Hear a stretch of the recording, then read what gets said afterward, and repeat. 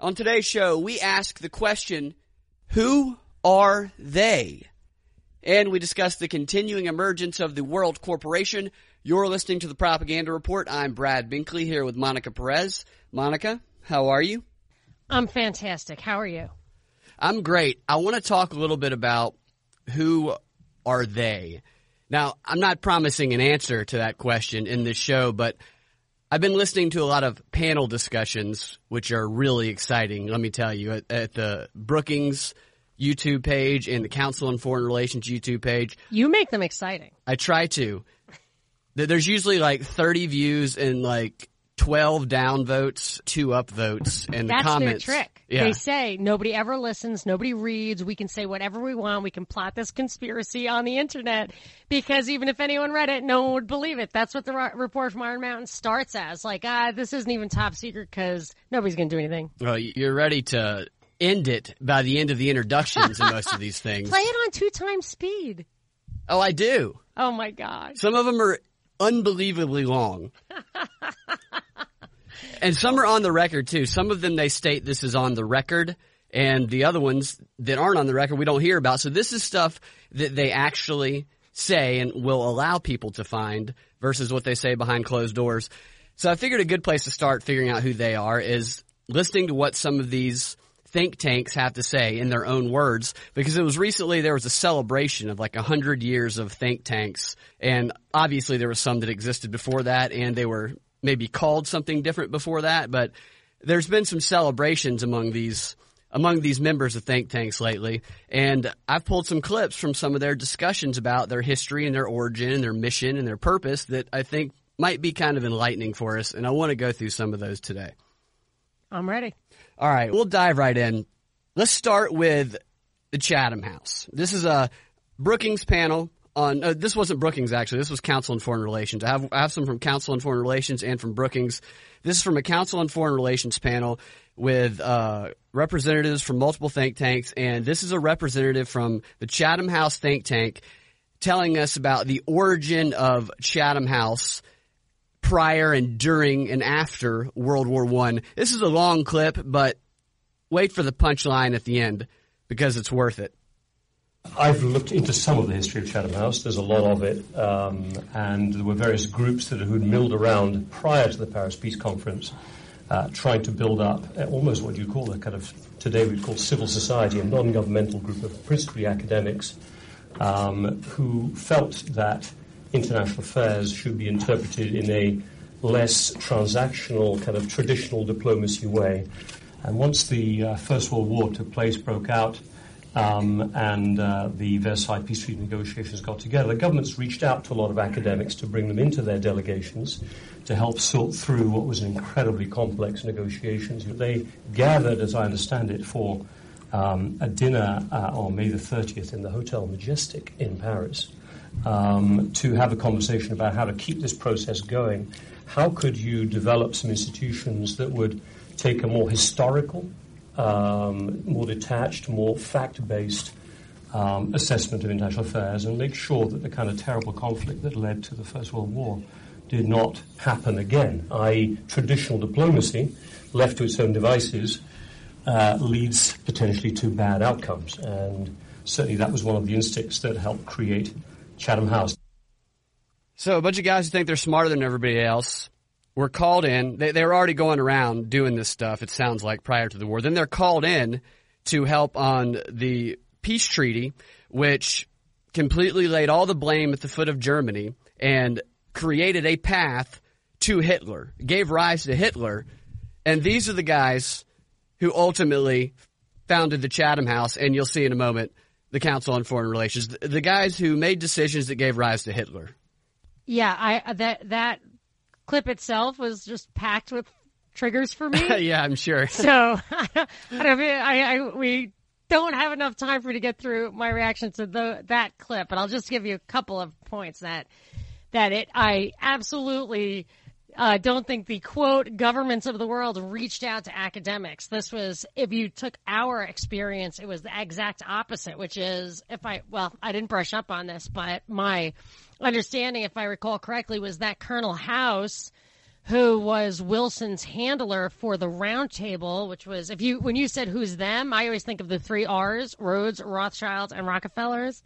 So Rhodes was the Round Table that Colonel House was part of. He handled Wilson for them. I think they hand-selected Wilson, who was an academic, and Wilson was just a puppet all that time. I believe he was ill by the time this rolled around. I can't remember. Maybe not, but he was ill at a certain point. But anyway, Colonel House went over there, and I think the deal he cut caused an irreparable schism between him and House. He didn't want it to be that way. They tried to establish the League of Nations, which Wilson, I believe, was on board with, but the U.S. would not go for it. But just that whole vindictive, make Germany responsible for everything wasn't what was the armistice was based on. And when Colonel House did that, Wilson felt he was acting outside of his mandate. Oh, really? That is how I understand it. I mean, I've Yeah, read it before. From what I've read, a lot of these British elites kind of not really infiltrated, but surrounded the president, got their talking points into the mouth of the president. Well, Rhodes was British, and his goal was to surreptitiously reinvent the British Empire Board. I've talked about Corbett's 3-part thing on World War I. That's excellent. I'd already read this part is well established that Rhodes wanted to do that through implanting social democracy and the English language around the world, which I think accounts for all of these foreign wars from Korea to Vietnam to rooting out every native culture, changing, conforming all of the governments, conforming the language, and all of that can trace back to Rhodes, who was British, and House was an agent of Rhodes, or at least the legacy of Rhodes, and controlled Wilson. And that's when they started to say, you really only need to control the State Department. You don't need to control the domestic stuff because that's where the rubber hits the road. They did not, after Wilson, they did not control Harding or Coolidge. I don't know about Hoover. I believe they did control, probably Hoover. They did control FDR, but Harding and Coolidge, this is an interesting fact. I would say, I'm no presidential scholar, but those are two of my favorite presidents. I believe Harding was assassinated in office. He won the greatest landslide in presidential history, followed closely by Coolidge. Both of them forestalled the depression that I think people like House and his cronies were trying to bring in, or that was inevitable after they started the Fed, which inflated money. And here's a fun fact. Those two great presidents won by absolute historical landslides after women got the vote. And Woodrow Wilson was elected before. And I'm not saying that because I'm like, yay, women. But people actually attribute the downfall of this country to women getting the vote. And, I mean, I would just say that there's a little counter evidence for you. But those guys were kicking the can on the American way until the CFR, I think, had kind of captured the presidency through the State Department on and off after that. But I believe that Eisenhower was a member of the CFR, too. To piggyback off of that clip, if there's any uncertainty about the way that they think, this short little clip should clarify any of that. The idea that you do not leave policy simply to governments, and especially in a more competitive international environment of the sort we face today, I would say continues to have some very important currency. You need to hear that again? You should play it again. It's pretty bad. The idea that you do not leave policy simply to governments, and especially in a more competitive international environment of the sort we face today, I would say continues to have some very important currency. They had the microphone on one of the guys way too close, and he's making noises the whole time. So when you hear these weird sounds, it's like a 95-year-old looking French. Maybe it's the AOC thing where he that's wants what to it sounds like, but it's really gross. Our sometimes. viscera. So clearly, this is a group that believed they were smarter than everybody else, and they weren't going to leave it to. Let me say that this does absolutely remind me of things that have happened then, and in and now and halfway in between. And that I have a couple of books here. It's coincidental that I was going to do this stuff on Saturday on the WSB show, unrelated to what you happen to find since then, but I think it totally dovetails. I have a book here by Edward Mandell House, Philip Drew, Administrator. It's a well-known book, A Story of Tomorrow from 1920 to 1935, and it talks about this kind of corporate revolution where this guy, he's the administrator. He takes over the country. He's just an administrator, like a technocrat. Before I think this was World War I, before World War I even, maybe 1912, is this book, World Corporation by King Gillette, who started Gillette Company. Oh, he started Gillette? Yeah, and Gillette, isn't Gillette the one that said, men, we have to sell you razors, but you suck and you need to stop sucking? I hate you, but buy my razors. I hate you, men. Sick. We hate you. Just clean your face here. So that was back then, before and after World War I, and it talks about this kind of corporation. And then Brzezinski, maybe I did talk about this Saturday, commissioned a book talking about how, like, all the protests during Vietnam, which is funny because the CIA was behind the protests and the war, and now this synthesis, it's really like probably the purest form of the dialectic or example of that. The Crisis of Democracy, which Brzezinski had the Trilateral Commission pull together with a bunch of different essays. Some of the essayists objected to his conclusion from the book, but Brzezinski kind of tops it all off by saying, okay, democracy doesn't really work, so what we're saying is make sure that everybody is beholden to an institution that does not have a democratic process. I think of labor, I think of colleges, I think of corporations, where they are absolutely beholden to just go along, or even the stock market. Now that we're in 401ks, we have no power, and pension plans used to have power on our behalf, but we don't now. He also says use NGOs as much as possible, that the meaning of NGO, non-governmental organization, has evolved or broadened since then. But his idea expressly was to take the power out of the democracy. And it reminds me of Kissinger around that time saying of Chile, like, this is the presidency of Chile is much, much too important to allow the voters to decide. So we went in and really messed with their government, and we do it, of course, to this day, to the point where in Saturday's Wall Street Journal, May 18th, 2019, it says a pullout is the global crisis of democracy. And it says, as China and Russia attack free governments and push strongman rule, that is what we do, the U.S. has gone silent, not correct. Egypt, Ukraine, Syria, Venezuela, Iran, need I go on? Iraq, obviously, Afghanistan. The U.S. has not gone silent. Anyway, a new tide of authoritarianism is gathering. Big surprise. By Larry Diamond, who is an advisor to the National Endowment for Democracy, which was a CIA front. I feel like I did say that on Saturday. But this is all bears repeating, because what you're saying about them thinking way back then, 100 years ago, that they needed to circumvent democracy, they do put those plans into place, and they have these think tanks, and maybe it didn't work through the League of Nations. Maybe the UN is the second iteration of that.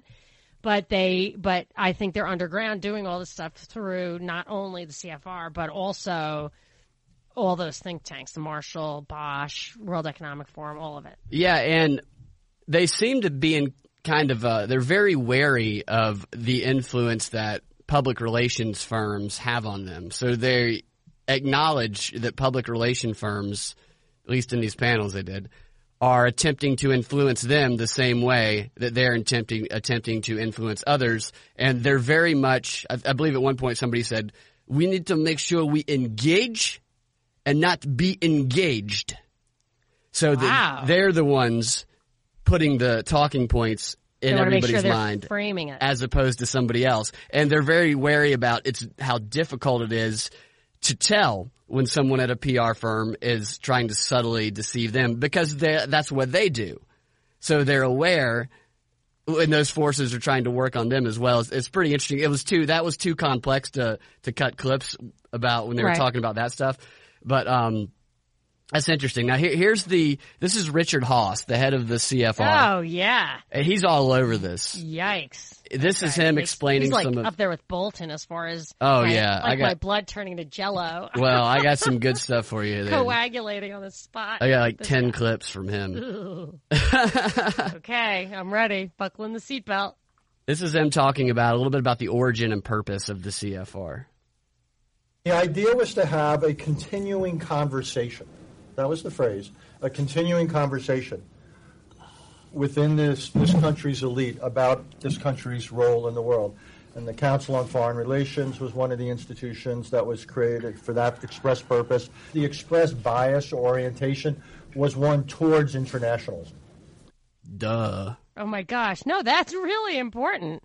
Because, I mean, it's obvious, but that's what we're living with. First of all, he says in that tiny little thing, both the elite and internationalism, which is exactly the system, the regime that they've overlaid on us. And we had nothing to do with it, and it wasn't for us. Absolutely. Now, here he goes on to elaborate. It's a bit of a long clip, but it's worth it. This came at a time where, in the early 20th century, you had a whole movement to improve the quality of governance. Brookings was founded at roughly the same time. There was pushback against the spoils system. The whole idea in the government was going to play, as we saw in succeeding decades, a much larger role in American life. New Deal being in some ways what ushered a lot of that in. But the idea was that we needed strong institutions in our society to help improve or raise the quality of governance. And to some extent, it would come from within, but also it would come from outside. And whether it was a place to generate ideas, whether it was a place to to develop talent. And today we probably call it some version of a public-private partnership. But again, the idea was part of this, what then meant the progressive movement, good government movement, the Goo-Goos.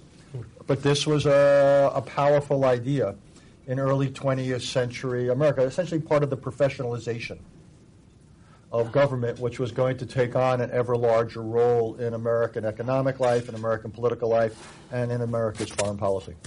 Oh my gosh. I'll just let you react. I knew that one would trigger you. It's like every book I ever read is like crashing into my brain at one time.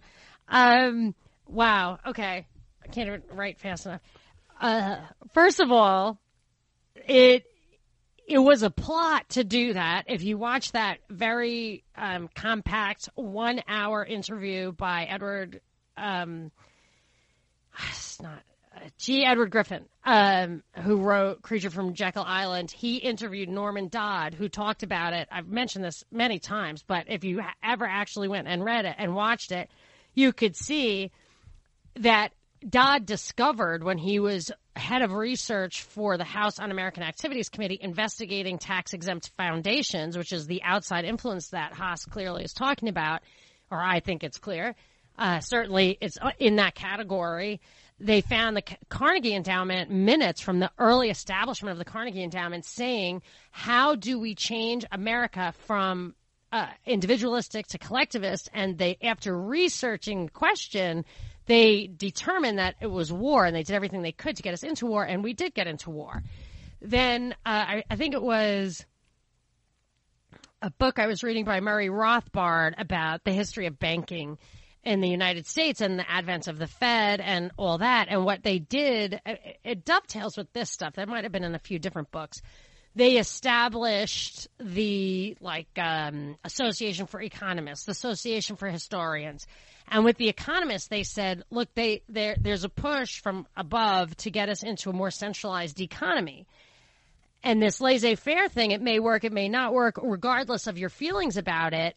You will have a more important role in society. There'll be more jobs. They'll pay more. You can be on the ground floor of it if you embrace economics as a bigger industry than it is right now. And they got enough people to go along with that. And in a similar way, they established, I think it was like the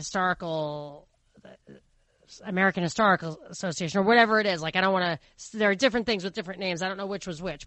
I don't know what the one was that was highlighted in this book, but the idea behind it was they went around to the history teachers in the country, a big sampling of them, and asked them to kind of look at history in a different way, to downplay the triumphs, the individuality, and upplay these themes that they wanted to shape the future, because who controls the past controls the future. And they really could not get a critical mass of history teachers and history professors to go along with it. So what they did was they said, all right, well, we'll just have to start from here forward and just memory hold that stuff, make them not important, and going forward, there'll be people.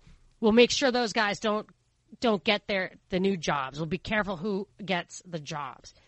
So they intentionally professionalized, to use Haas's words, all that stuff. And then you can also hear in Haas's word professionalizing government is this concept of the technocracy. The technocracy. Oh, they talk about that a lot. Oh, really? Because that's what Brzezinski had in a book around that he put out around the same time, America in the Technotronic era, like America Between Two Worlds, maybe even, but it was in the Technotronic era.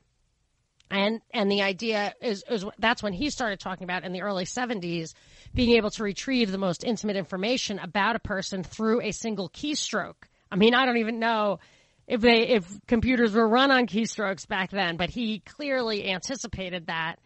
And an example of the technocracy happened without a blip. It made not a ripple. Was when in Italy, when the European debt crisis was hitting its stride or at its peak a couple of years ago, they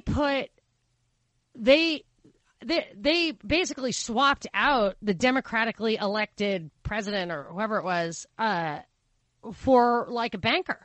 They just swapped him out. I mean, it was like, how did that not cause a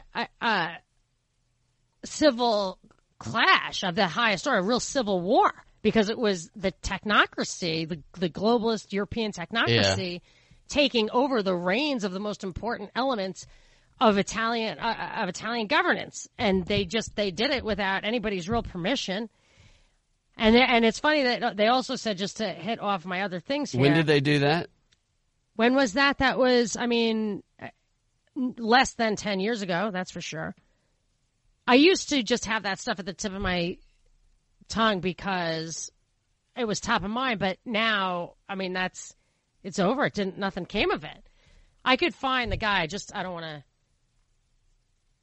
I could do the research in real time if you want to stop and start. But no, I was just curious because you can easily find it. Like you just look at the Italian technocrat banker who took over the reins of government with that. Well, Haas talks about how the CFR was founded by a bunch of bankers from the Northeast.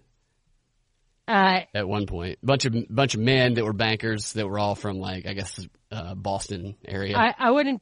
My guess is that it's the same guys who started the Fed, Aldrich or whatever his name was, when they went to Jekyll Island. I believe it was a senator from Massachusetts. We could do that in real time too. But the Brookings Institution, he's saying, was created at the same time.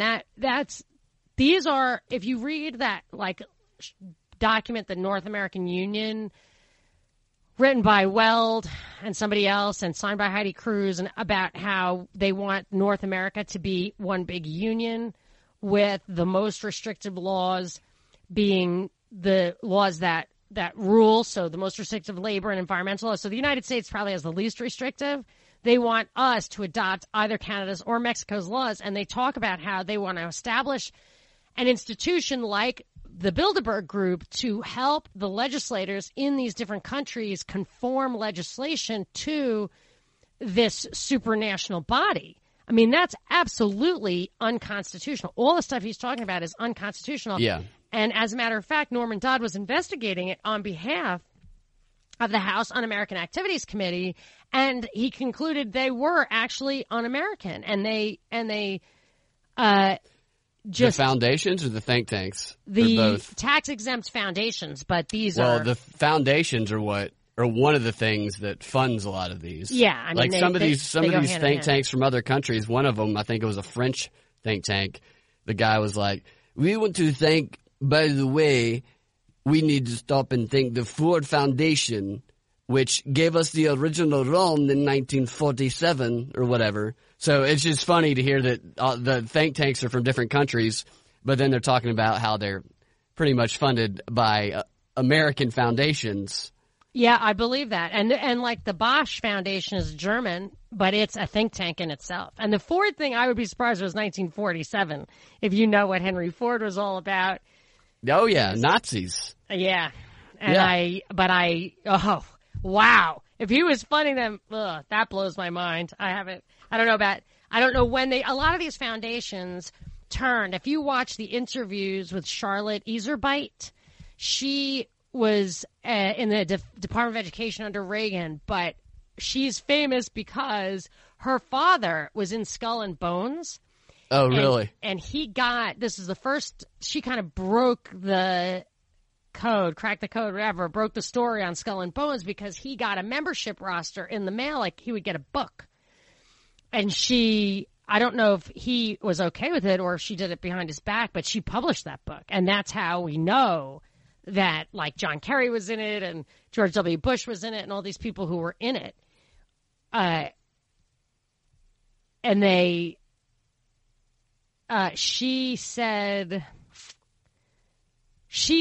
that, like, the Pew Foundation and, like, that there were plenty of foundations that were founded by good people for good purposes, but just one by one, they were hijacked. That makes sense. I'm not saying that Ford being a Nazi is good. I'm just saying I'm not sure. Sometimes these foundations were founded for one reason, and they've basically all been infiltrated and hijacked, which this is really important.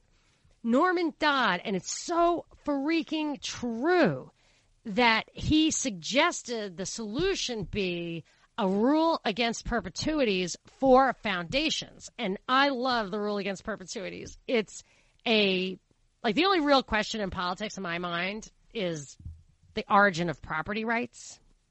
And I guess if there are any limitations on them, you can really get all ideological conversations down to that, if you ask me. And then there is something that I don't think you can resolve. I think people just have to decide. Maybe it can be resolved. But in any case, one thing I loved in property law was the rule against perpetuities, which the way I look at it is land is for the living, that possessions on earth are for the living, and you cannot control stuff from the grave because there's been 125 billion people since the beginning of time. So there isn't enough for all of those people, but there is enough for everybody on earth. So there's something, I think the rule against perpetuities is like at the end, you can't have any rules in your will that controls property beyond, I think, 20 years after the death of any living person relevant to your will. So if you're 100 and you have a newborn great-grandchild or great-great-grandchild, 20 years after that child dies, you can't have any impact at all. Like, your rules cannot hold on the property. And corporations and tax-exempt foundations don't have that. They can have this perpetual person that basically control, that kind of intergenerational stuff can result in these very, very long-term systematic transformations of the world in this case, I think. Oh, I think so too. I think that their intent is to do these long-term transformations. They talk a lot about how, on multiple occasions, every single one of them talks about how people doing these day-to-day administrative tasks are so focused on the details that they aren't able to focus on the 1 year, 2 year, 10 year, 20 year big picture that we are able to focus on. They talk about that? Oh, yeah. It's so true. I mean, that's the fact. And that's when that occurred to me, like, when I met some of these people from these old families, I realized what an advantage is, like at Ivy League schools, what an advantage they had over me. My parents, I didn't even know how to fill out an application. Like what you were saying about Lori Loughlin and stuff. I really didn't know at all how to do anything, how to show up. The first day of Harvard, I was a junior. I transferred from community college, and I did not know what a syllabus was. I went to a professor, like a tenured professor, And he just looked at me and said, "Do I look like a secretary to you?" I was like, "I don't even know what that means." Do you have a secretary? So I'm like, I never even had a professor at a secretary, much like I did not know what a syllabus was. So and then I started to realize, like, it goes much deeper than that, to where if you're following on in your grandfather's business and he had a big corporation, and I met one person who had, like, the founder of their company from, like, hundreds of years ago had a kind of secret agenda, and everyone who inherited the company was supposed to follow these rules. I don't know if it was an agenda or a protocol. I shouldn't say it was an agenda. I'm not sure. Yeah, and people get hired into the organization, and then at that point, they have to follow them. Yeah, I mean, that's what the crisis of democracy was saying, is that you get people into institutions, all you have to do, that's why I hate that CEOs of public companies have so much political power that they can influence the laws of a state. So, like Target making demands about transgender bathrooms in one of the Carolinas. Right now, the AJC is reporting, and I love your response to this, that TV and film companies are boycotting Georgia because of the heartbeat law. And your question was what? Are those film production companies that are already filming here or that have never filmed here? Because originally the ones that said, they made it sound like companies were pulling out, but in actuality, the first few had never actually filmed anything here. So, right. Whereas I think Jason Bateman, who is filming Ozark, he is, but he's not the production company. Then maybe he is an executive producer. But he said something a little bit different. He said if that law passes judicial scrutiny. Oh. Right? So he's got, it can go all the way up to the Supreme Court before he has to put his money where his mouth is. Yeah. So but his show had I thought it had pro-life message after pro-life message. So maybe he's just trying to take cover and act like he's one of them, but he isn't, although he's certainly not a Trump supporter, but I'm not sure this has anything to do with Well, this show is making fun of that town, though. So I think it might be. I could never watch it again. After you told me the second season was going to be even worse, I was like, I can't watch it. Yeah, it's all right. I can't deal with that stuff too much. But they do. So they take over, and then they don't even own the company. They didn't even found the company. The company is like a foundation for them. They can then use it to control. I mean, I have worked in companies, and I'm not the only one I know who's personally had this experience where somebody will send out an email that says everybody needs to give $1,000 to this candidate. Oh, I get those every day. Not $1,000. No, but from your boss. Oh, like, no. Yeah, you know what I mean? Like if they have 10,000 people working there, they're not allowed to give $1 million. But if they get every single person to give 1,000, adds up. Yeah. So I'm saying, like, if that's a diktat from your institution. A what? A diktat? What's a diktat? It's what a dictator. Oh, okay. Hands down. Diktat. D-I-K-T. I'm a terrible speller. Okay, so I have a few more of these I want to get through. Go for it. All right, this is Haas was asked a question about how often he pulses people in government to find out what they're feeling and whether or not they lead his agenda or vice versa. And this is his answer to that question. And by the way, all the people asking questions here are also members of think tanks. So it's not like the audience is just like regular people, like, you know. And they're there to find out the secrets or what? It's just a meeting of think tanks, and I guess the most prominent ones are the ones up on stage that are answering questions. And it's just maybe like marching orders time. Possibly. Or whatever. Just get your mind right, and this is how it goes. Because actually, you don't have to give people marching orders if you give them the vibe. That's how academics works, in my opinion. They know the vibe. Like what you're talking about. Like once you hire people in, you got the vibe. As long as you get that, you know what you're supposed to do. Nobody has to tell you to do it. Yes, it's like we know we're supposed to follow orders. We do it every day, but not quite in the way you said. We have an entire team here. Look, you need to produce things and you need to market them. You don't want to be the proverbial tree that falls in the forest that nobody hears. Congress, executive branch, but also mayors, governors, students, teachers, journalists, religious leaders, there's multiple constituencies here. The only thing I would take objection to is the idea of driving our agenda. I want to know what people are interested in. But at the end of the day, one of the reasons to be an independent institution is you drive your own agenda. And so, yeah, I'm interested in knowing what other people care about. But if I think something important, it's a little bit of Steve Jobs. You want to not skate where the puck is. You want to skate where the puck's going to go. And just because policymakers may not be interested in a certain issue, the idea that I wouldn't work on it, it's the same reason I want to have independent funding. I don't want funders to determine our agenda. I'll listen, and I think that's useful to get the feedback, but I want to be truly intellectually independent so we can work on what we want and conclude what we think is the accurate conclusion, regardless, or as they like to say in this town, irregardless of what people on the Hill may want to hear. I think that is complete load. He's telling these people that they're independent, and they all have the exact same opinions about all this stuff. They know where they put out white papers telling you what to think.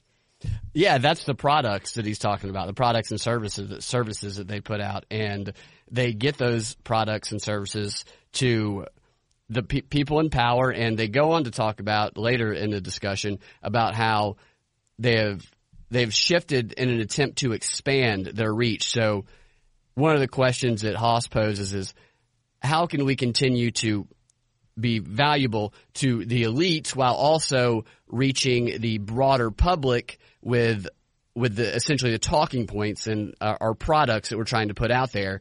And the solution to that is what he's talking about is, okay, we're going to talk in these elite terms to elite, and now we just need to learn how to use social media and how to communicate via tweet in ways that so that we can propagandize the general public. So they talked a lot about, yeah, we've been influencing the influencers. That's what one of them said. In fact, I'll play you a clip of this is a. But I think before that, yes, they definitely produce the white papers. They tell you what to look for, what to do.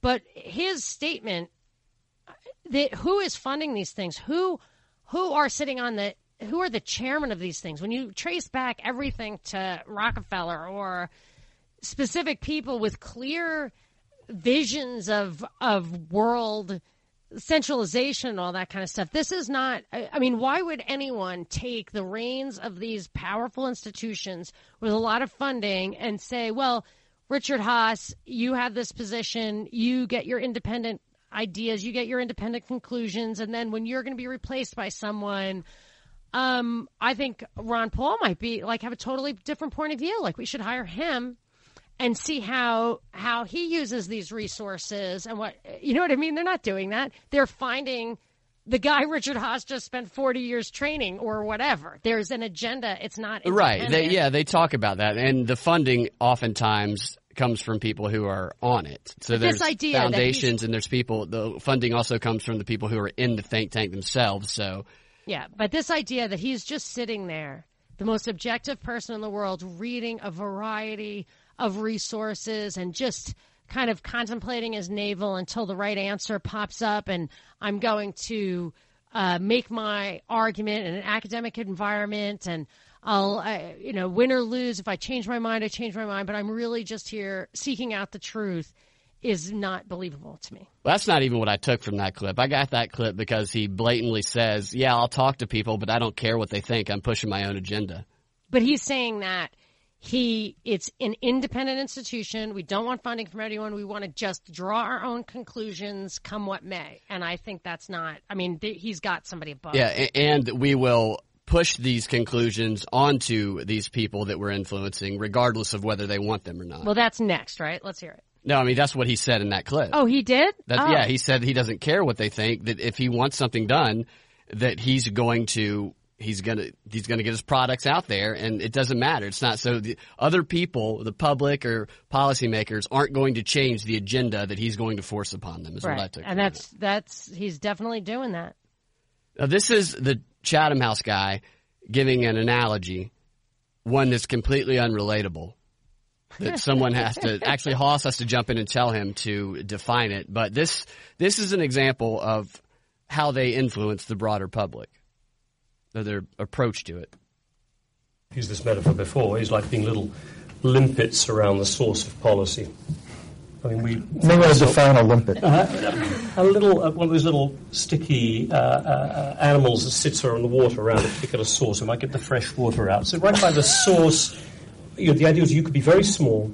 Policy was made in a very targeted, direct way, and as that jet of water came out of the source of the river, if you just got your idea into the river right at the beginning, it would have influence all the way down. And you didn't have to be too big. You swam amongst the elites. You kept your networks really carefully identified, and you could have impact.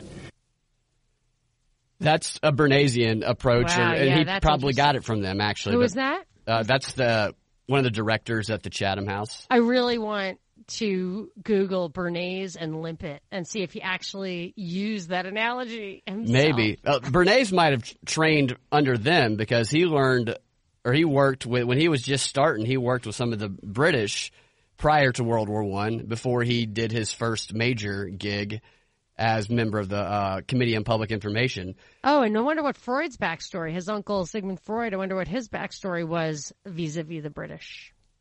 That's a good question. Mm-hmm. Wasn't he German? I believe so. Or Austrian, but I think he was German. Okay, so I have like 3 more of these because I know you got some stuff too. Nah, I'm weaving it in. Okay, great. Let's go with this one. This is a long one, but there's a lot of good information in here. Actually, let's break it up a little bit. I'm going to give you a little bit of a shorter one because I know this one will trigger you.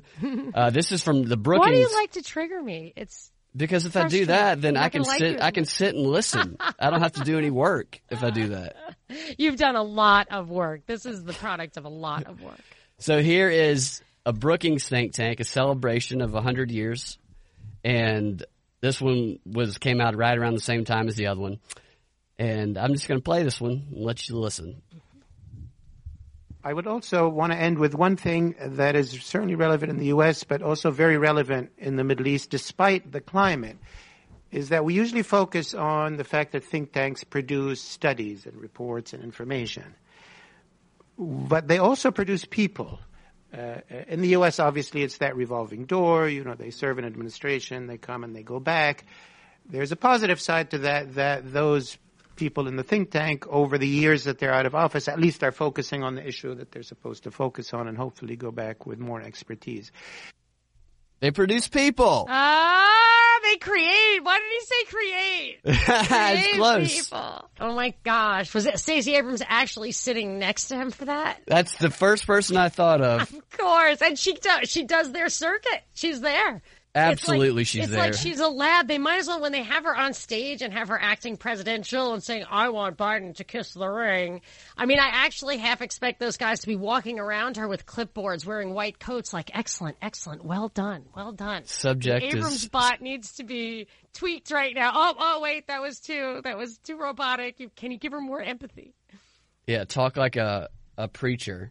Yeah, in but the Deep only South. when called upon to do so, like her. Here's another one from the same guy. I've seen many cases where, in the absence of a political conveyor belt, the think tank has been a rare place where you can get the ideas in because you put those ideas in a person and now the person is in. Do it again. I've seen many cases where, in the absence of a political conveyor belt, the think tank has been a rare place where you can get the ideas in because you put those ideas in a person and now the person is in. You put those ideas in Stacey Abrams, and now Stacey Abrams is in. But I think he's saying, I would love to have a longer version of that clip, because what it sounds like to me is, he said, in the absence of a political conveyor belt. He's talking about, I think like you referenced in the previous clip, where you go from government to think tank, from government to think tank, from government to think tank. Basically a path for elites. I think he's talking about a path for elites in business and probably education as well. I wonder if he's talking about what I thought he was talking about, and I'm sure it applies anyway, whether it was or not, was how some countries, this is why I became an anarcho-capitalist, is that it was clear to me that establishing an ironclad seat of power, even if you have it as chained up and as limited as the founders did with the Constitution, which wasn't as good as the Articles of Confederation, because it was looser. But even if you have it all bound up, it is a seat of power, and somebody can occupy that, or the mechanism has that force behind it. But if you don't have that, if you have a failing system, maybe you can still have a person in there on the ground, a technocrat in Italy or whatever, that even when the system is failing, if you put a person in there, a leader type person, they feel like Guaido in Venezuela. He's not in the political conveyor belt. He is trying to derail that, but there he is. I mean, who knows what his backstory is? Mao went to Yale, didn't he? Yeah, he did. He doesn't elaborate too much on the political conveyor belt. Oh, yeah, I get it. I mean, it's pretty smoking gun. Thank you for finding this. I mean, that's really what we talk about. I actually did a show about it 2 weeks ago with a rated person. I love this one because we talk a lot about fake news, but little did we know. Building up a fake think tank, not fake news, a fake think tank is extremely easy. Because there is a wide and broad definition of think tanks. We self-define ourselves as think tanks. But at the end of the day, if you have a website, a lot of infographics and video, a director, 2 sponsors, and you organize one event, you can pretend you are a think tank. And what if this new populism that we call it in different way in different countries? I want to pause it right there. Yeah. Where do you think this is going next? Fake think tanks have emerged. All you need is a website and a couple of guys. I like it. He gave the website formula, because I keep saying, like, all their websites look the same. I've said it like 10 times. He gives you the formula for the website. I mean, obviously, it's not a very complicated formula, but he tells you, like, that's how you do it. That's how you create a fake one. And what an a-hole. Like, why would he say that what makes it fake? What makes his legitimate? His is actually that's that's what you're going to find out. What makes it fake? What do you think makes it fake? They're not thinking. They're not think tanks. They're agenda generators. They're propaganda generators. Do you have a guess on what you think makes a think tank fake? Not agreeing with the agenda of that guy. That's close. Let's see. Comes up very soon with think tanks that are like us, but put on top of their fake story the framework of an even more solid background being a think tank. We start seeing that in some cases on Russia.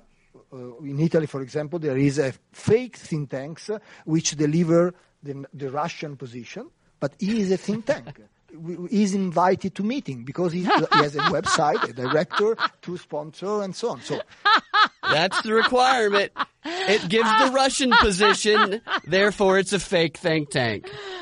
Oh, that's hilarious. I mean, that just proves how, to use South Park terms, the guy's smelling his own farts. There's 3 other clips from 3 other people talking about the same thing, and they say stuff like, yes, and the perception and the position is obviously wrong.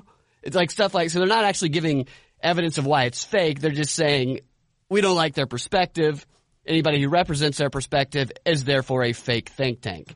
It's what's really alarming about it is that these guys think they're the smartest guys in the room, and that's such a profound fallacy. I don't know if it's like the enumerated philosophical fallacy, but it's a fallacy to think that your position is the object. You know, it's like infantile to think that your position is the correct one because it comes out of your mouth, your perspective. And it reminds me of a video that Proud Truther put up on thepropreport.com on our fantastic new forum that I'm completely addicted to. It's not, he's still tweaking it, but I love it.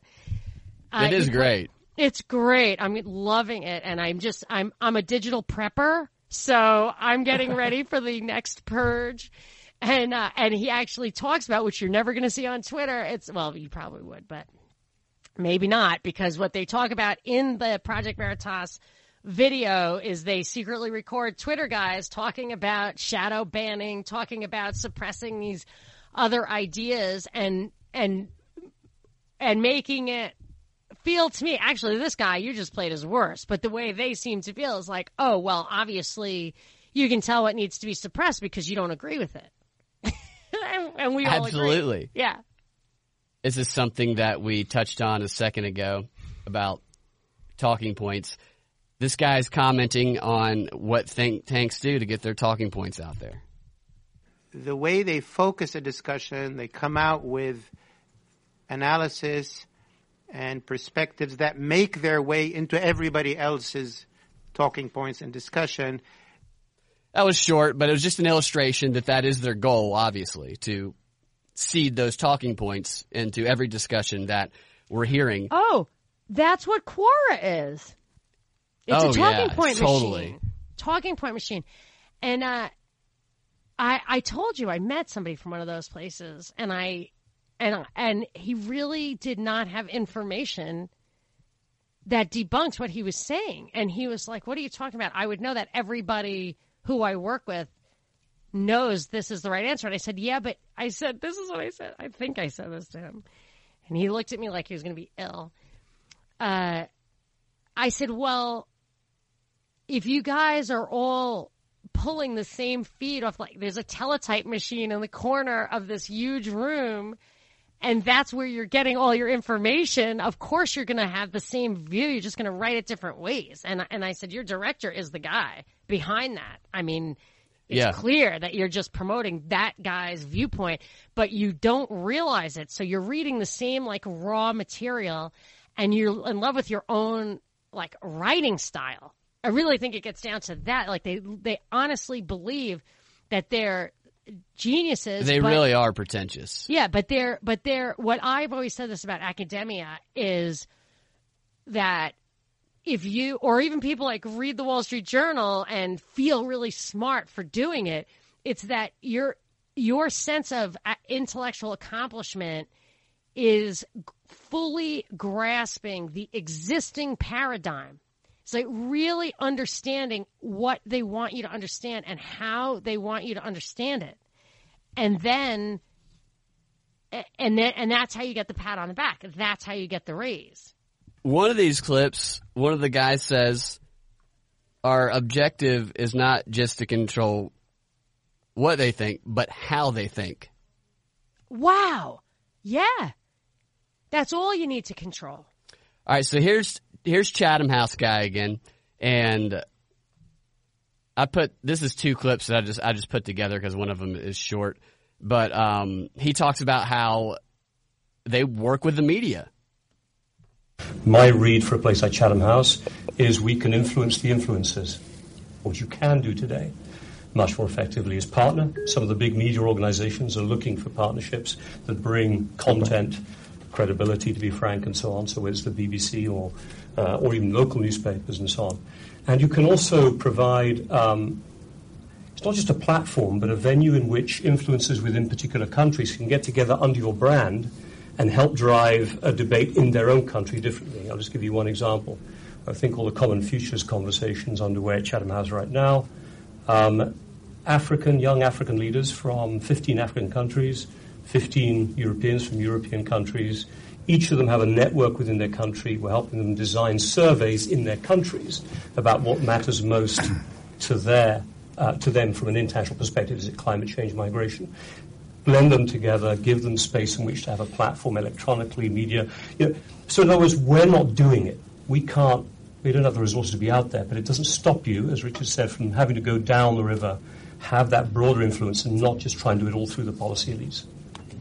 So not only do they work with the media outlets to provide them with, quote, credibility and information, they give a platform to tell other countries what they're supposed to think is important. And did you hear, was I hearing that right? He said he would like give them the resources to like give them like website templates and stuff and make sure it comes from different directions. That's what I'm hearing. Like what you said about from that 1980 CIA thing, like you need to have it look like it's coming from all different directions.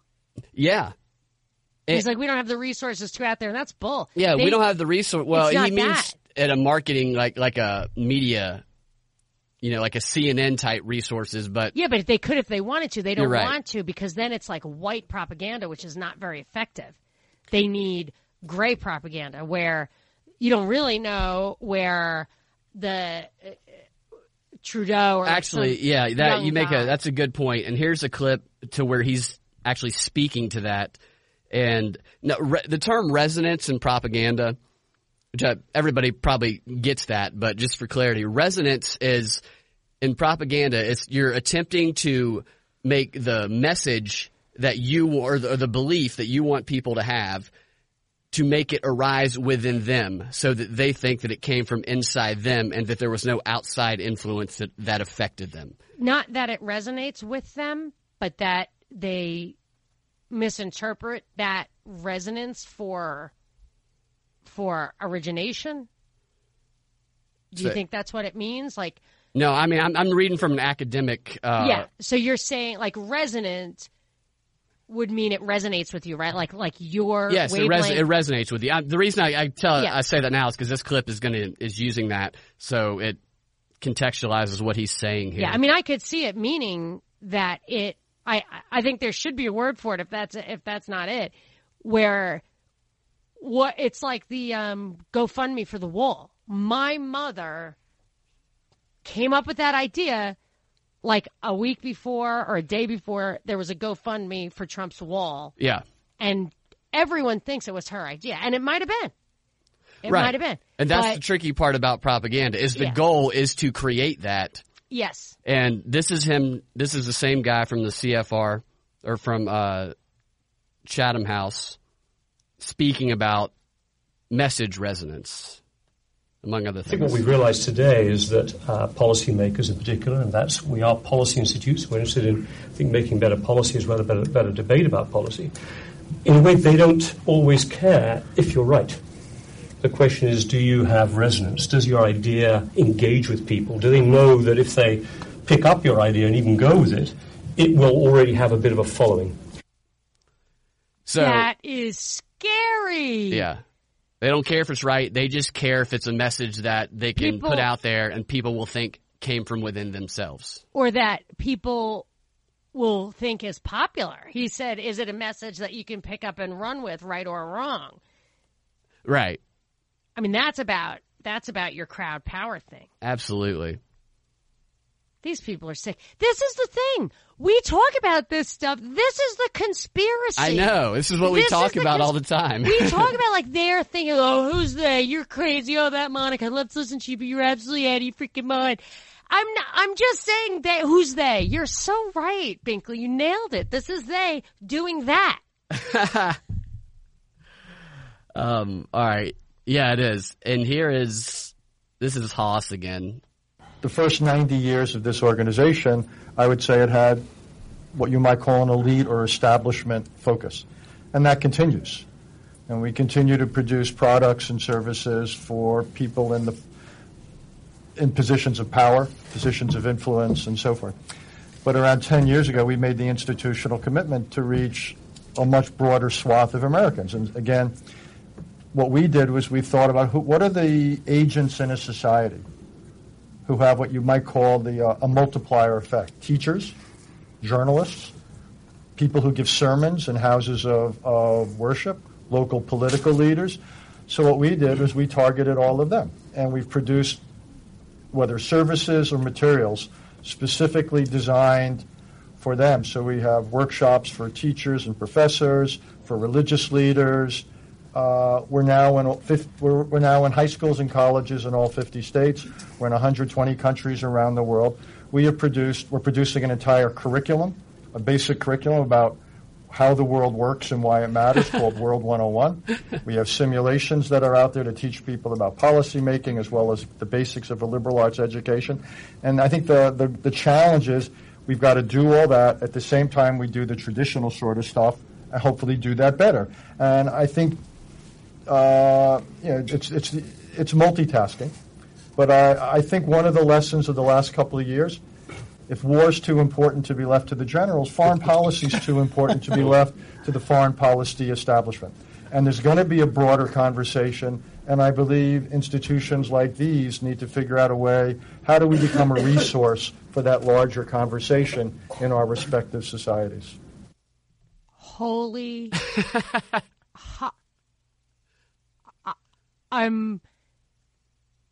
I'm dumbstruck and have like 5,000 things I have to say. Go for it. Starting with, I just quoted Kissinger saying that. Right? Yeah. You saw that coming, right? Yeah. It's going to start, people are going to start thinking that, like, we've talked about this before. I don't even, he sent me the links. I'm like, I'll get to it. I promise I'll get to it. You know, I'll never get to it. That's freaky. You've really got my number, Binkley. I feel like it's starting to feel like a game. That you're just trying to mess with me. There's so many here too. We'll never get through even half of these. Well, I've got to just, I'll rattle off. You know, I can talk fast. Like, go for it. It's blowing my mind. So 1917 to 2007, they had a purely elite focus. Okay. Then what did they decide to do? They decided to do something else, which I'm going to talk about in a second. But it makes me think this whole thing, this whole idea of populism, and when that they, I wonder if they're, I'm going to get to, maybe I should have said this last instead of first, but they're using this populism, Trump, whatever, to demonize the uninstitutionalized. So people who are not the rural people, like regular workers, people who aren't in unions, when the union system started breaking down, like that's a threat, all that stuff. So they are demonizing the uninstitutionalized by giving a nod to the populism that they're obviously, so it's like a two-pronged thing, I think. They're making room for an approach to the people, the populace, and at the same time, they're discrediting pure populism, and they're doing that to drive, like, that's why you read that stuff, like, how did Trump get elected? Well, rural areas are underserved by college. Let's get in there and fix it. And because they want to fix it. They don't want, Trump has to be a disaster to discredit the uninstitutionalized populist. But I have said, I had an epiphany probably, it was when I first moved to Atlanta, so like 10 years ago or 11, I had an epiphany that what are the three most influential fields? And then I had a quick follow-up epiphany like, oh my gosh. And there's no natural check on whether they're right or wrong. And all of that comes together in this clip or in these couple of clips because he says, the three things were academics, politics, and media. I talk about that all the time. Yep. And he actually lists three and added another one. The multiplier effect is yes, the way he put it. Teachers, journalists, politicians, and preachers. I guess I am resistant subconsciously to joining that like anti-religion crowd because look I at think, Stacey Abrams' mom. She very much delivers propaganda yes. as a preacher. Well, that's when you started playing her clips to me. That's when I realized, especially when it was like hateful, I realized like there's no connection whatsoever with religion and preachers and like God and goodness sometimes. Yeah. That's what I had not realized, but now I do. Like this is really coming together, and it stinks for me because this happens like with foreign policy too. Like I'm anti-imperialism, but I'm not a socialist or a communist. I'm an anarcho-capitalist. But the stuff that I find written about anti-imperialism is always written by these like sincere communists or people who want to sully the message by associating it with an economic ideology, which I want nothing to do with. So if I were to criticize the preachers, I would just feel like I'd be in league with many who want to undermine the goodness of religion in order to undermine the cohesiveness or the value system of, I'm not saying like Christian America, I just mean America. Like there's, I think having an objective truth, an objective right or wrong is powerful and outside manipulation. But if you have a subjective one like secular humanism that takes God out of it and takes like kind of objective truth out of it, you're much more prone to what he's talking about here, which is by taking those people where the rubber never hits the road, where right or wrong just means the ability to grasp the existing paradigm, and what he's saying is to serve it, that's why he said earlier, it doesn't matter if it's right or wrong, as long as you can pick it up and run with it, and people will follow you. Or I would say you get your pat on the back, or you get your raise, or you get your tenure, you get you win your election. I mean, this is all coming together. And that thing about demonizing the uninstitutionalized, taking the populist and jamming them institutions, that's where that free college comes in. It's You can tell from what he's saying that college, just like he's saying, oh, my think tank is independent and we just reach our conclusions. I mean, college isn't that. If you went and actually tried to figure out, what if truth were horrible? Like, what if truth were racist and, like, what if the most economically efficient system were fascism? What if it really were? And you wanted to, in your economics class, say, hey, I don't like it. It's not good. But I used to think human beings are inherently good, but really they're not. And the best way to do it is to treat them like animals and take their civil rights. You know what I mean? It was like, let's murder. Like, what if that were the truth? Could you imagine trying to have that conversation in college? You could never. Yeah. And it should be debunked. You should be like, that's why I kind of like the hardcore Catholic thing. When my kids went to the Catholic grammar school, like, they could say anything. And that institution was so confident that they could argue and always reach the same conclusion, which is God is good. And we're made to the image and likeness of God. Like, they were not afraid of that. But this stuff where they don't care if it's right or wrong, they can't let you think and argue. Exactly. That was triggery, man. I'm going to need a cocktail after that. Here's another one. This one, Haas is talking about big picture strategy. Richard Haas from the CFR. If anything, there's more conceptual work to be done today than in recent decades, simply because the international system, I would argue, is in such fluidity. With new forces, new technologies, new powers emerging. This ought to be an incredibly rich moment of intellectual work in the realm of policy relevant work. And for the most part, it's not happening. So I would actually think that a little bit of physician heal thyself. I think there's a real challenge to organizations like this, 4 of ours and thousands of others, to basically, if universities are guilty of doing too much theoretical, quantitative work, which is irrelevant, okay, then think tanks have to be careful about getting too close to policy, which can politicize or get too small. I think there is an in-between space, a kind of sweet spot for organizations like this. We can talk about in terms of the size of the issue, the timeline, where we are doing work, the big idea work. Because it's very, look, several of us have worked in government. You're too busy in government.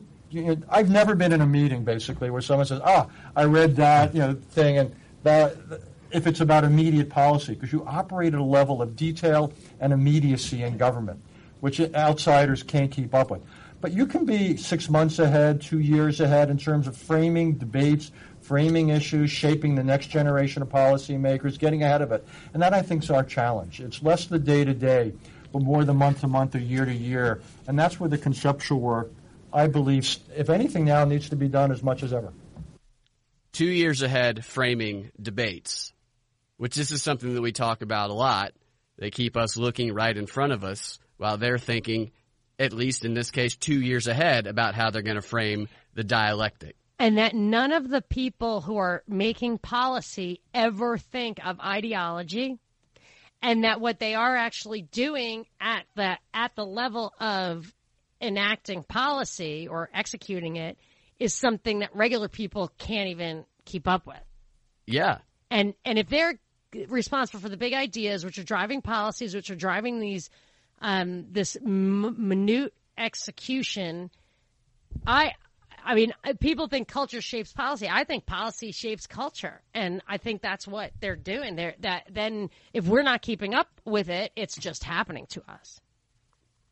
Absolutely. And, yeah, this is – I don't know what this guy's name is. He's one of the moderators for the Brookings panel, but he says that these are the two qualities that are going to be vital for think tanks in this new future, and it's something that we see all the time. Those two qualities alone in the 21st century will determine your relevance. How flexible are you and how agile? How quickly can you pivot an organization onto an issue to maintain that intellectual relevance, which is essential? I thought that was interesting. How quickly can you pivot an organization onto an issue? We as the public are pivoted onto different issues like a Rolodex every week, every couple of weeks or so. And I believe that's what they're referring to here based on the context of the entire panel, is how quickly can you make an organization and therefore the public they influence, how can you make or switch what is important in their minds? How quickly can you do that is going to determine how relevant you are as a think tank. That tells me that this fury of switching issues and keeping people occupied all the time and making people care about things that otherwise they wouldn't really care about or that they've never really cared about before is going to just continue to increase as, we become more and more of a digital world. And it's not just I'm getting from that. I mean, it was short, so I'm not 100% sure, but I'm getting from that if you can't keep up, if not only the actual policy executors can't keep up, or the people in the outside world can't even keep up with them, and they can't keep up with the big ideas, and he's talking about institutions being flexible and agile and turning on a dime, if there's no time to think and they're just ticking things off quickly, you get overwhelmed by it, and it happens. I mean, incrementalism at high speed, if you understand the old meaning of incrementalism, where you couldn't they gave up on the idea of basically a communist revolution and said, look, we'll just chip away at it, starting with property rights so that people and all these kind of things.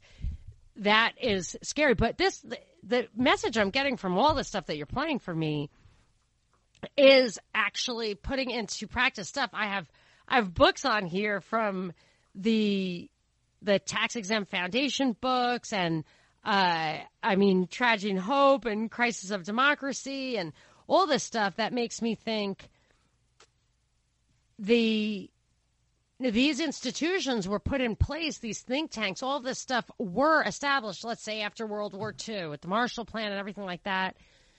For this reason, they were put in place. You know what a great one is? That Laswell book, The National Interest, where he talks about putting stuff into committees and just getting stuff out of the main hopper of debate so that it gets executed without anybody really realizing. These are all ways, and it's funny that I should be the champion of democracy. I'm not even championing democracy. They are subverting democracy. I'm just saying that our system purports to be a democratic republic, a representative republic, and we think that's what it is, but it isn't because of what these people are doing. So instead of assessing, it's like contrail versus chemtrail. I don't know.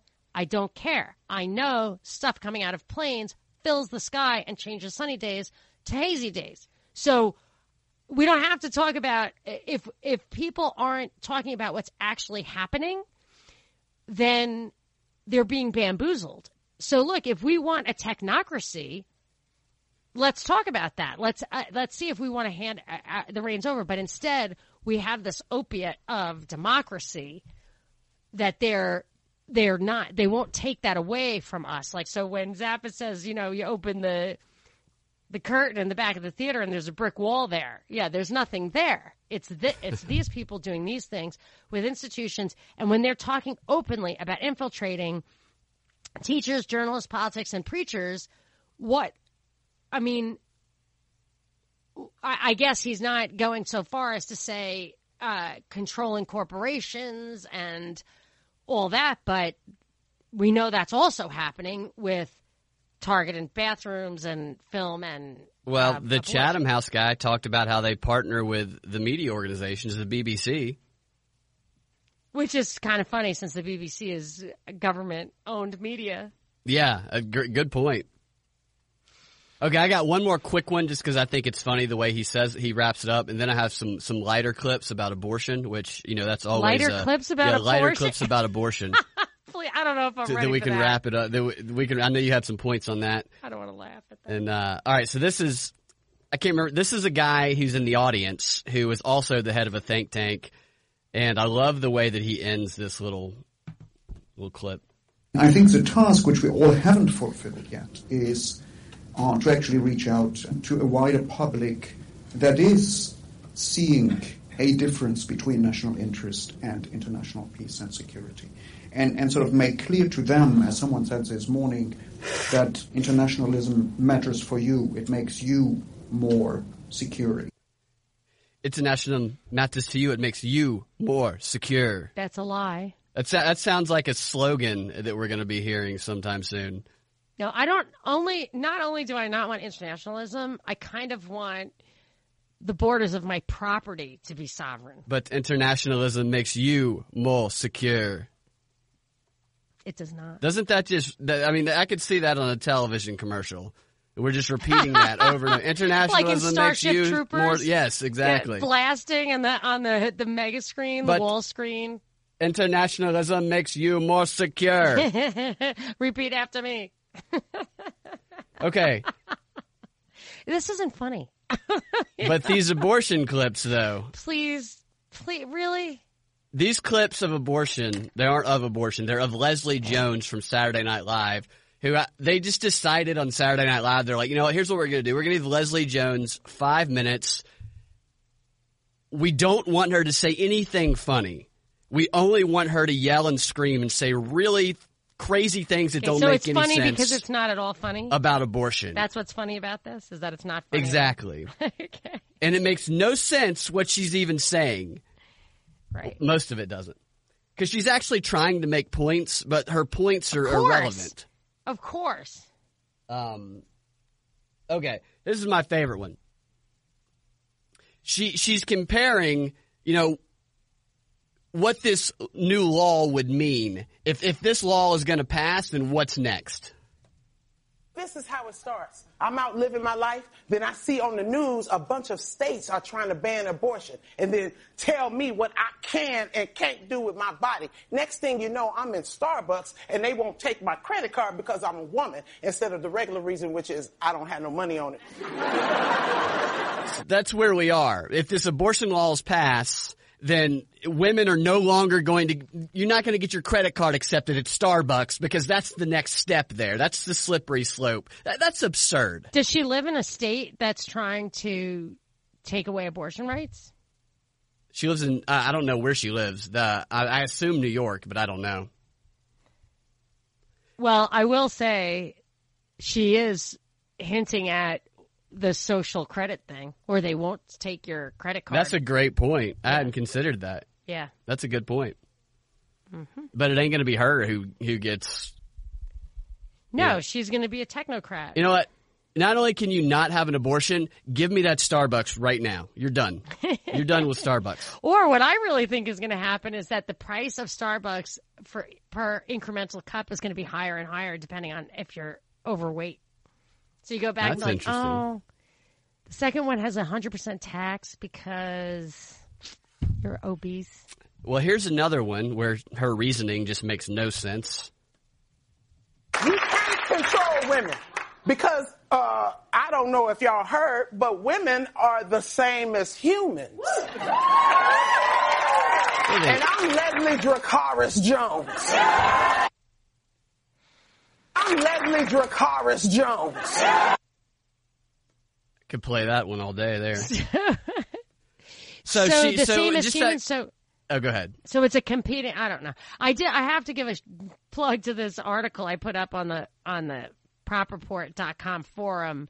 I really do not like to wade into the question of abortion because it's all about laws, and I don't think it is even. I think we spend so much time arguing about what law, like should it be okay, should it be banned, should it be promoted, should it be paid for. Let's just stop down and understand that either we can resolve an issue of profoundly conflicting values, or we can't, in which case we cannot share laws. If we don't have the same values, we cannot have the same laws. But there's something about this argument that I never thought of, and it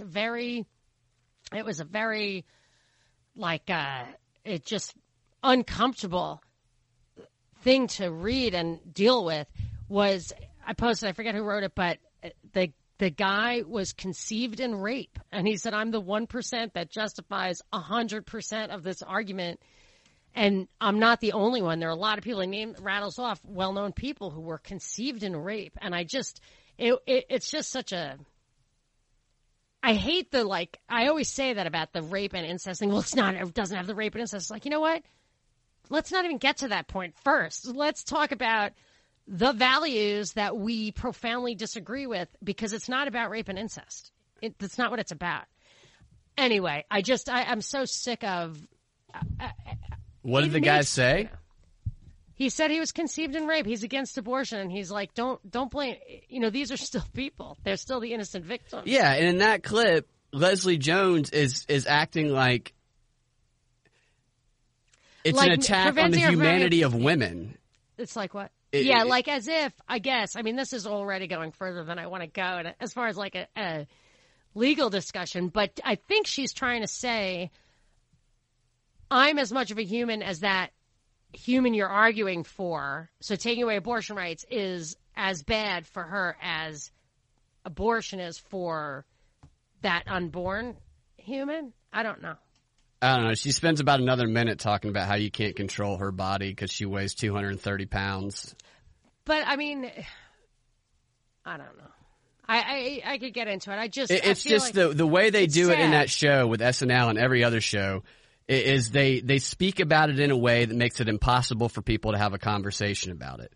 And you have this article here, which is gonna. I mean that's I haven't read it, but I will read it. That's something that probably should be discussed. You never even thought of that. Yeah, that should be discussed, but you probably won't hear anybody actually discussing that stuff because the whole idea with this abortion debate is to get people fighting with each other. And you know what was an interesting thing? I really think that this all came up. I have a son with Down syndrome, and I know people, it was very difficult when he was a kid. And I know people, if I didn't have resources or I didn't live near my family, you can do one or the other. Have a big family nearby, or you can have a lot of resources. But my son, still to this day, needs 24-hour supervision. So, I mean, I sleep, but I have alarms. And it's very difficult. And I've known people who were like, look, if I had known, I would have had an abortion because I can't handle it.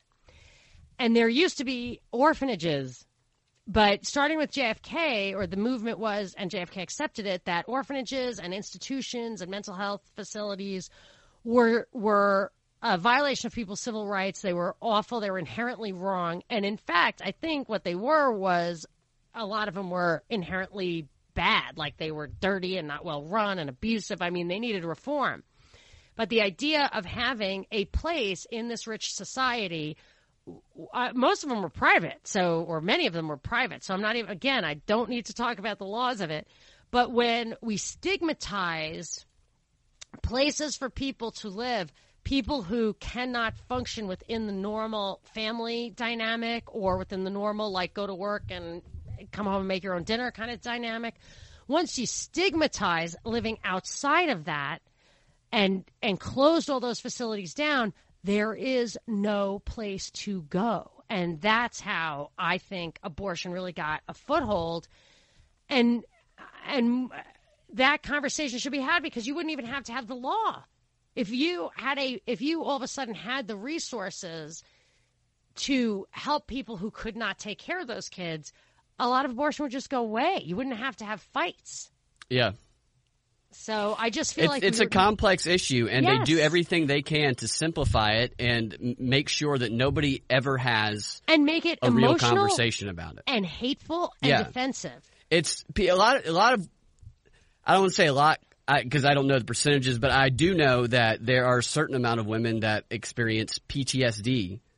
A certain, it's similar to PTSD after having. Oh yeah, you'll never. It's like finding out about officer-involved shootings and officers getting killed. I mean, you're never going to get, and even guns, either way, no matter which side you're on, you're probably never going to get good statistics or any good studies. That's why I don't like the health system being captured by the government, from the Centers of Disease Control to the research to the actual provision of health.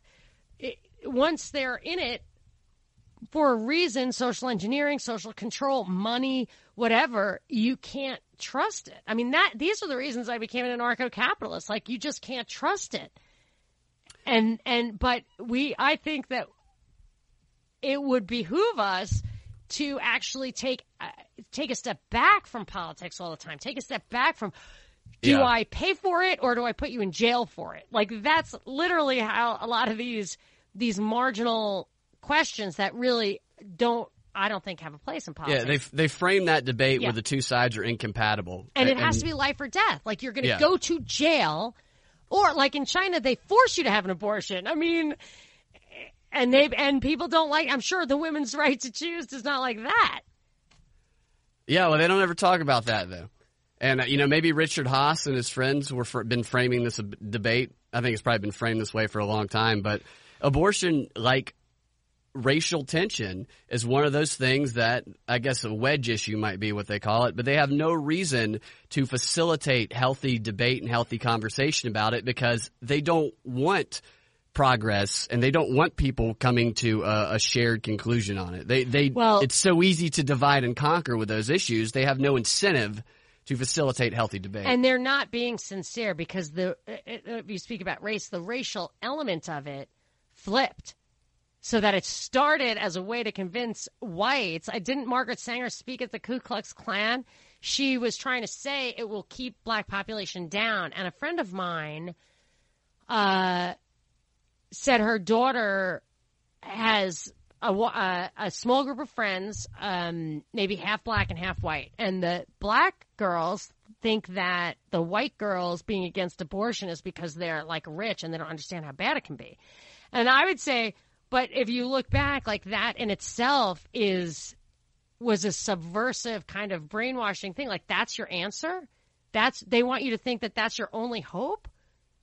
You know what I mean? Yeah. Like, it's a very, whether it's economic or racial or whatever, it's a really sad state of affairs to think that because you are disadvantaged, you can't have your own children. You know, I mean, it's a complex. It's buried underneath a complex web of propaganda. It goes to what you said a moment ago. The idea that you're limited to certain choices, that you only ever be able to have a certain level of success because of where you're from or where you grew up. That is my number one thing, is that if you look back at the contemporary writings of slavery and colonialism and conquering indigenous people, they use the same arguments. You stand in the way of progress by defending these people as if they're human.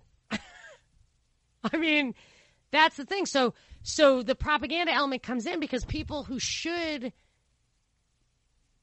I don't think you can package up, okay, this is your ideology and give it to somebody of a class or a race and say this is how you should feel about it. Each and every one of those points has arguments on both sides, and each individual should be able to understand it based on their values. And then you have to go back and say, okay, even if you're going to have that debate, then you come back to the original problem, which is, what are your values? And are those values that we can work with together, living side by side in the same community that has a legal structure that has enforcement? Enforcement of the law. Right. So if you're going to enforce it and 49% of the people have one value system and 51% have the other value system. Yeah. And they can come to your house with guns and put you in jail, and that's what we're talking about.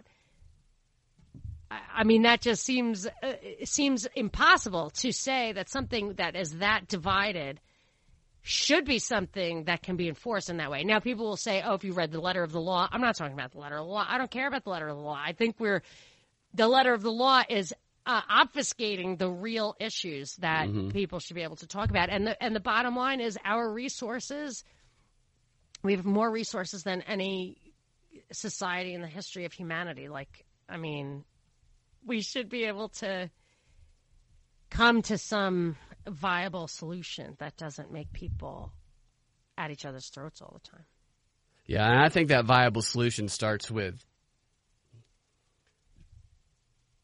recognizing that you're not limited by what the propaganda has made people believe, just in life in general, that you're limited to, that you actually can make choices outside of that and do things that they, quote, would say that you cannot do. And I think it all starts there, knowing that you're not held down by all these kind of illusionary restrictions that we believe we're held back by when we're born. And you could start by, in the here and now, empowering yourself by standing firm that you can actually have an intelligent conversation without falling for the bait of ideological pigeonholing, anger, hatred. I mean, that's where it starts. Forget that topic. Forget the abortion topic, and just say, you know what?